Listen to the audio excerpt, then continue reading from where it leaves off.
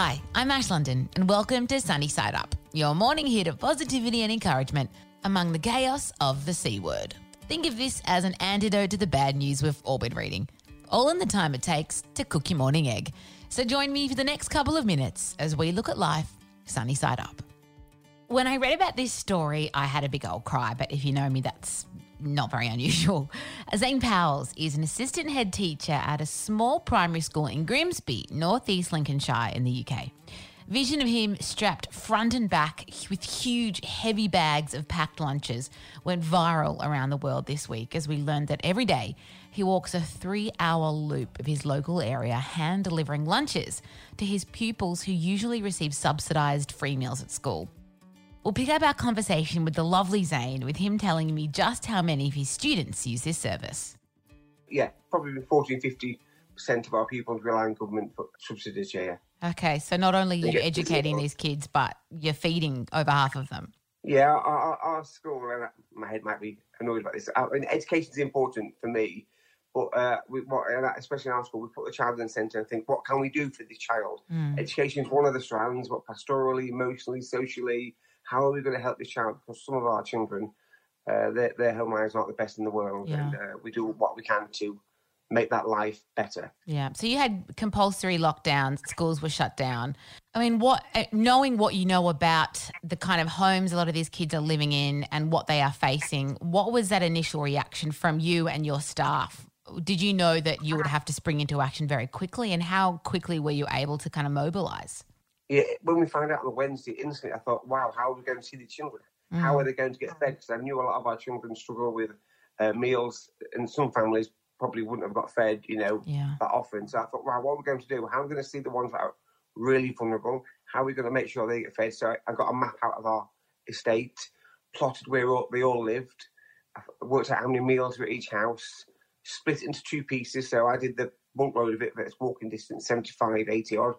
And the head and the deputy decided to split the week and drive to the other 20 odd out further afield. So that way we'd be able to see them every single day. The more vulnerable parents, I have to make sure that they come out of the house with their children, so I can see the children to make sure they're safe. Everything's okay. So how much does that weigh? Because you are carrying these lunches on your person and walking. Is it heavy? Yeah, it probably weighs about 35, 40 pounds. Oh, wow. So okay. What's that, about 17, 18 Yeah, 18 kilos. Gosh, but luckily you're a fitness freak. So that's fine. And what's the reaction been like from these families as you're visiting? Because I know, a lot of when I was in primary school, I'd want nothing less than my teacher to rock up at my house. But it seems like there's been quite a positive response and people are generally really happy to see you. Yeah, the kids are raised. They come to the windows, whether it's the bedroom window or the living room window, or to the door, say hi to me. Well, say hi as they're grabbing their lunch, and they sometimes scoot off back in again. So I'm the giver of food at the moment, I think.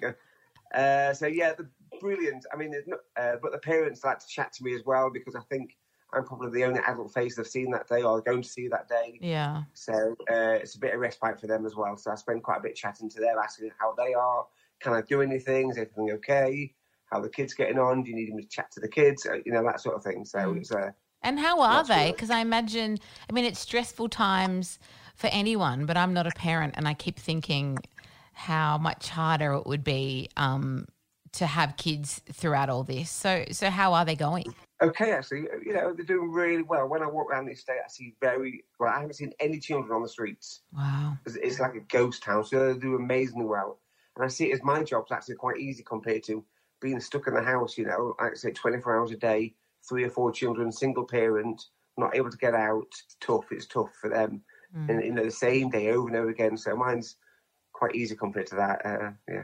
And how has the reaction been? Because you're in England and I read about it in Australia. So how's the reaction been from not just the UK but around the world? It's unbelievable. I just can't believe that. I set out to do my job, look after the kids, and it's just gone crackers. I've had messages from, all around the world. I was on CNN the other day, talking to CNN. It's just like, whoa. And I'm quite, I don't know, I'm a bit humbled by it all. It's just embarrassing. I don't know, it's weird. It spread so quickly. It's lovely though. You're allowed to be embarrassed, but I think it's wonderful that in these hard, scary times, I think, and you would agree, people cling to stories like this because we want to believe that there is good in all of us still. Well, teachers, nurses, doctors, bin men, all these people don't get the praise they get on a regular day. And these people work really hard every single day. And it's just our job. It's a vocation. We do it because we want to do it. We want to work with children. It's just an amazing job to do. I wish, more teachers and nurses and doctors got recognised for the effort they put in every single day.